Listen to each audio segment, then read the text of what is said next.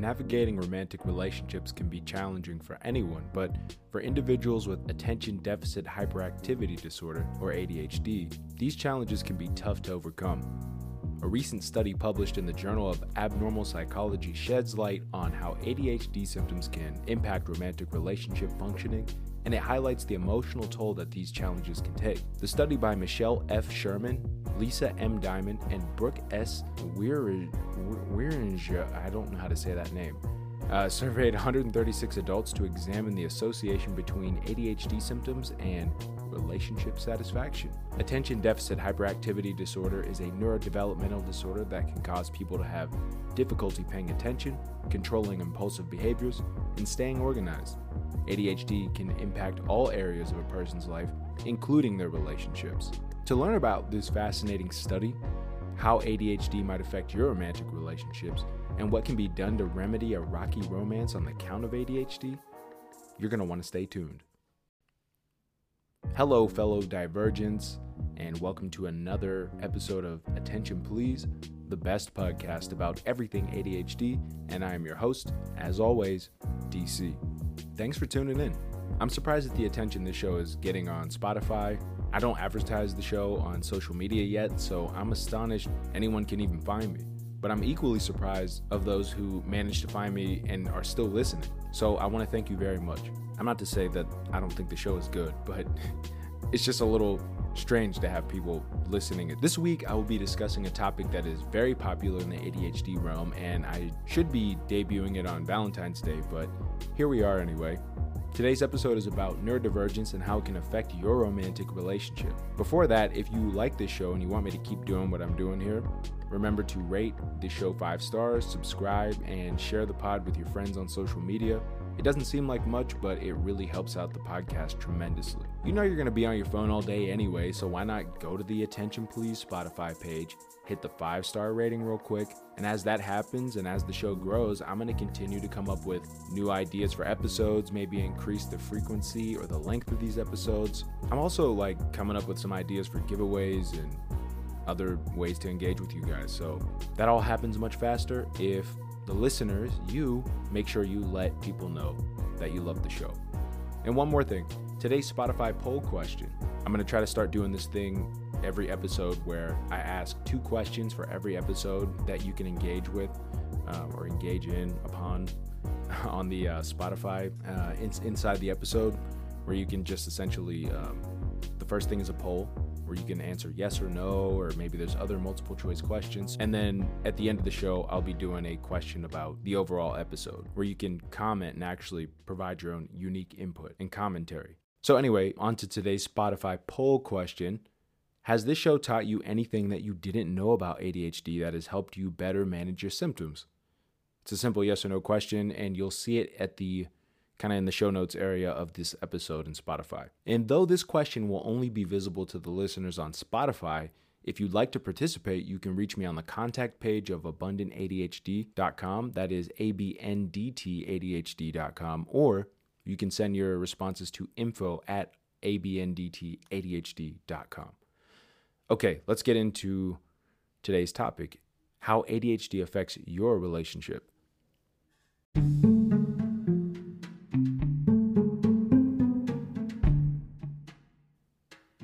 In a study about ADHD in romantic relationships, participants completed a series of self-report measures that assessed ADHD symptoms, relationship satisfaction, and specific areas of relationship functioning, such as communication, intimacy, and emotional support. The study's results paint a complex and nuanced picture of the challenges faced by individuals with ADHD in romantic relationships. As if ADHD isn't hard enough already, yes, there is some significant differences in the amount of stress and difficulty that is present in a relationship just based off of having attention deficit disorder or any type of neurodivergence. So while some participants reported positive aspects of their relationships, such as emotional closeness and shared interests, many reported experiencing significant difficulties related to their ADHD symptoms. There was a few different themes that were wrangled together out of this whole study with the data that they came up with. One theme from the study was the impact of ADHD symptoms on communication inside of relationships. Participants with ADHD, for example, reported struggling to stay focused during conversations, being easily distracted, and having trouble following the flow of a conversation. And this made it difficult for them to engage in meaningful dialogue with their partners, leading to frustration, isolation, and disconnection. Have you ever been talking to your partner or anyone and it felt like you were just being drained of your energy as the words entered your ears? Like, do you sometimes feel kind of weak or tired? Like you have to exert all your willpower to stop from slumping over physically as someone's talking to you? I don't know if that's just me or if that's and if it's nobody else, then just ignore I said any of that. But I get that sometimes. And when I read that part of the study, I remember watching this scene from this Wayans Brothers movie, White Chicks. In hindsight, I can't understand why that movie isn't at least a little offensive to white people. As a Black man living in 2023, I'm much more uncomfortable watching two grown men wear white faces. But that's besides the point. There's a scene in that movie where Marlon Wayans, a detective, he has relationship problems. It's actually an ongoing theme of the movie, but in this particular scene, it's setting up the whole stereotypical thing, like you work all the time and you're never home. We don't get to be close and talk and whatever. So his girlfriend's fighting for his attention after this long day on the job, and they try to have this intimate heart-to-heart. He promises, like, you know what, I don't got to talk later. I'm here right now. Come on, like, let's go. He sits down in this chair. As she's talking to him, he immediately starts falling asleep.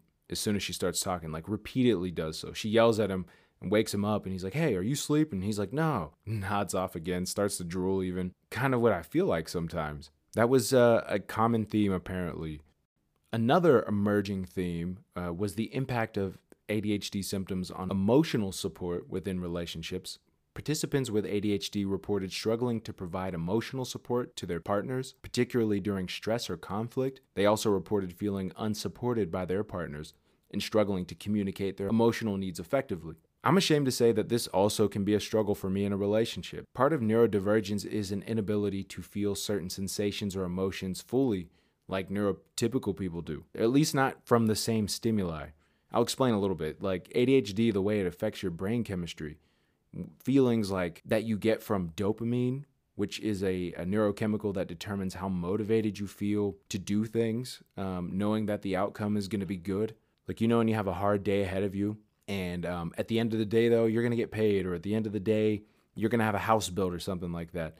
Dopamine will kick in then and say, all right, let's do this. And then you do it. You feel this surge of motivation. Depending on how much dopamine you're able to generate in your neural synapses and how well you can reuptake it. Same thing with serotonin. If you have a deficiency or I guess an inability to produce these chemicals in the same ways, then there's hardly a drive to do them. You can be a little emotionally withdrawn, I guess is a word. Serotonin acts as a reward, working upon the drive from dopamine to accomplish tasks. So if you don't have those chemicals readily available in a neurotypical way, it's going to be difficult. Being attentive and caring in a relationship is just as much as a chemical thing as it is a physical thing. It's not just hugs and holding people, and it's not just words and telling them they're okay. It's also this chemical thing. So when you walk around with a lower baseline to feel excited or motivated, it makes sense that people with ADHD have difficulty maintaining close relationships that are chemically driven. There's just little to no neurochemical incentive, and then there's not much of a reward for doing the work afterwards either. So another theme, and the final theme I'm going to talk about that emerged, was the impact of ADHD symptoms on intimacy within relationships. Participants with ADHD reported struggling to engage in physical intimacy, such as sex, due to difficulties with focus and impulsivity. They also admitted to struggling to maintain emotional intimacy and sometimes feel disconnected or distracted during intimate moments with their partners. Like, hey babe, that's a beautiful sunset, look. And it's just like, oh, what? I was watching that seagull over there try to get that French fry out of that Burger King bag. Like, I could see where some people battling neurodivergence may be too in their heads to be present enough to engage in physical intimacy as well, not just share moments. That's, you're thinking about things, you're stressed, you're work, you got a report due, you keep repeating some stupid crap that somebody said to you at work earlier. I don't know, but people tend to hyperfixate on these types of things at strange times when they struggle with neurodivergence. But then there's the other side of the spectrum where someone with ADHD could be hypersexual in a relationship, meaning they use sex almost as a way to stimulate the chemical that comes about from arousal, compared to using drugs or something. Sex can be a way for someone with attention disorders to feel alive, but not be lovingly engaged at the same time and attentive to their partner. This could also lead to obvious problems like infidelity and risky behaviors. So the themes that I mentioned, they highlight the emotional toll that ADHD can take on individuals in their relationships.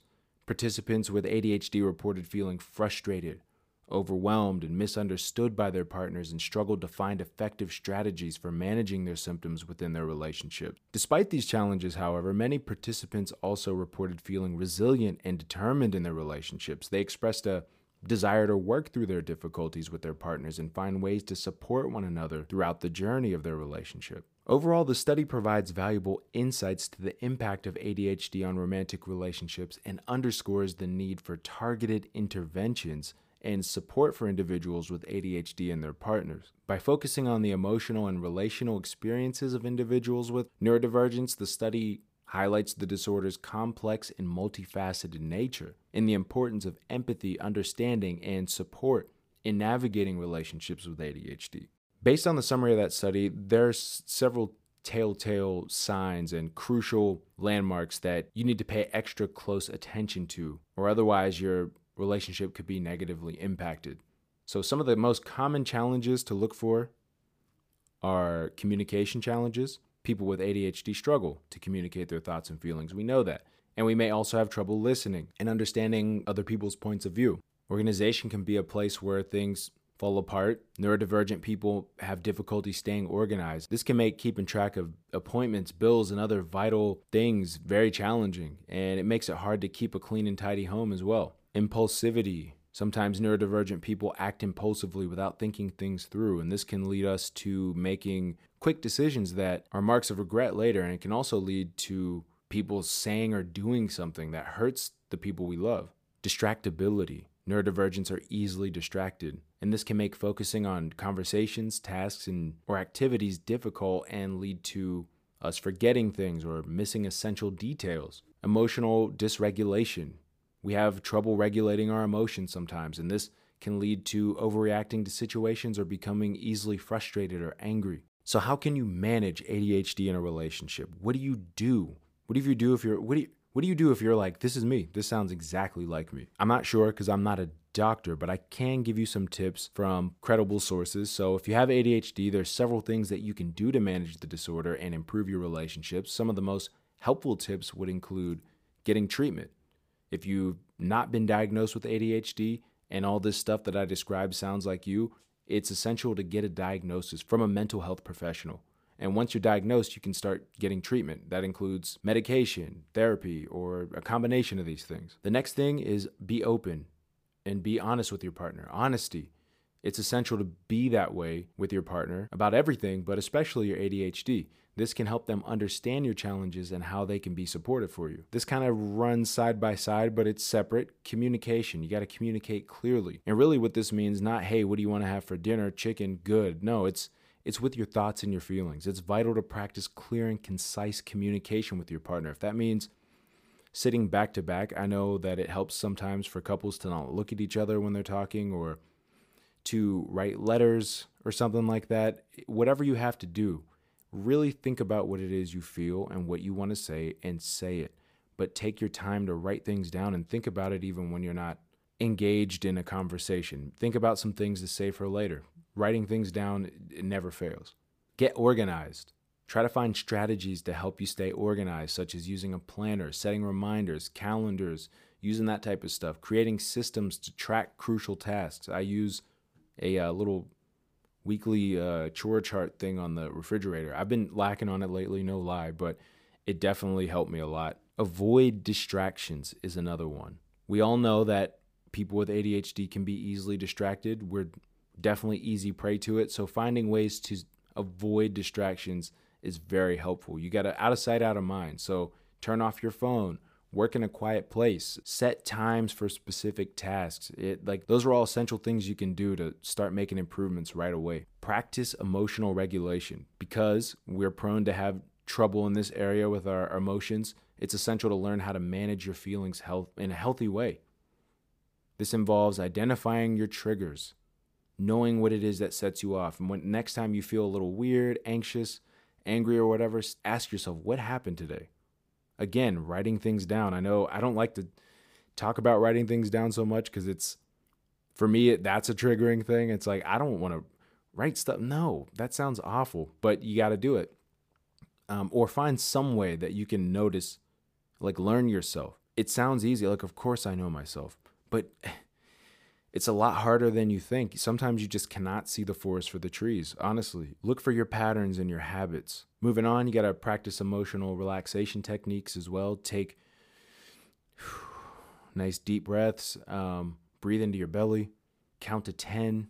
Play some video games. Go for a walk. Walking is a great way to bilaterally stimulate. If you listen to the EMDR episode, you'll learn a little bit about what bilateral stimulation is and how it can help you kind of take stress off your mind. There's a whole lot of science to it. You should check out that episode. I don't know what episode it is offhand, but there's only this is 26, so there's only a few to scroll through. Just look up for EMDR. Meditation, yoga, working out, exercising. Those are all great ways to relax and increase healthy chemicals in your brain.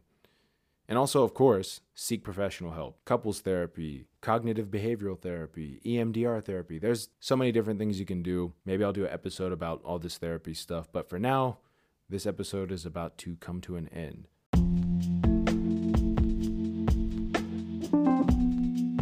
So ADHD can be challenging, but having healthy and fulfilling relationships is not impossible when you have neurodivergence. Following the tips above, you can improve your communication, organization, and emotional regulation skills, which will help you build stronger relationships with your loved ones. So before we finish this episode, time for today's Spotify thread question relating to today's topic. The question is, do you feel that ADHD has affected your ability to maintain healthy relationships? And if so, what do you struggle with the most?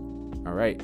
So I hope you enjoyed this one. Remember to like and subscribe to the show if you still need to. Don't forget to share on social media. I'm still trying to stabilize. I know this is coming out on a Tuesday evening. Most likely, I'm trying to get back to Mondays. I don't want this to be a Tuesday show. I think Mondays are important because everybody's going to work. You need that little bit of familiarity, that boost, and I want to be there with you on your morning commutes and while you're at your desk not working, because that's one of my favorite things to do is listen to a podcast and not work. I'm not responsible if you get fired, by the way. Don't even, don't mention DC. I didn't do anything. I didn't make you do that. Anyway, but I would like to get back to the longer episodes, get more zone out time. But that can only happen with your support. I don't want your money, just your ears, subscriptions, and those sweet, sweet 5-star ratings. All right, folks. I'll catch you on the next one. Much love. DC out.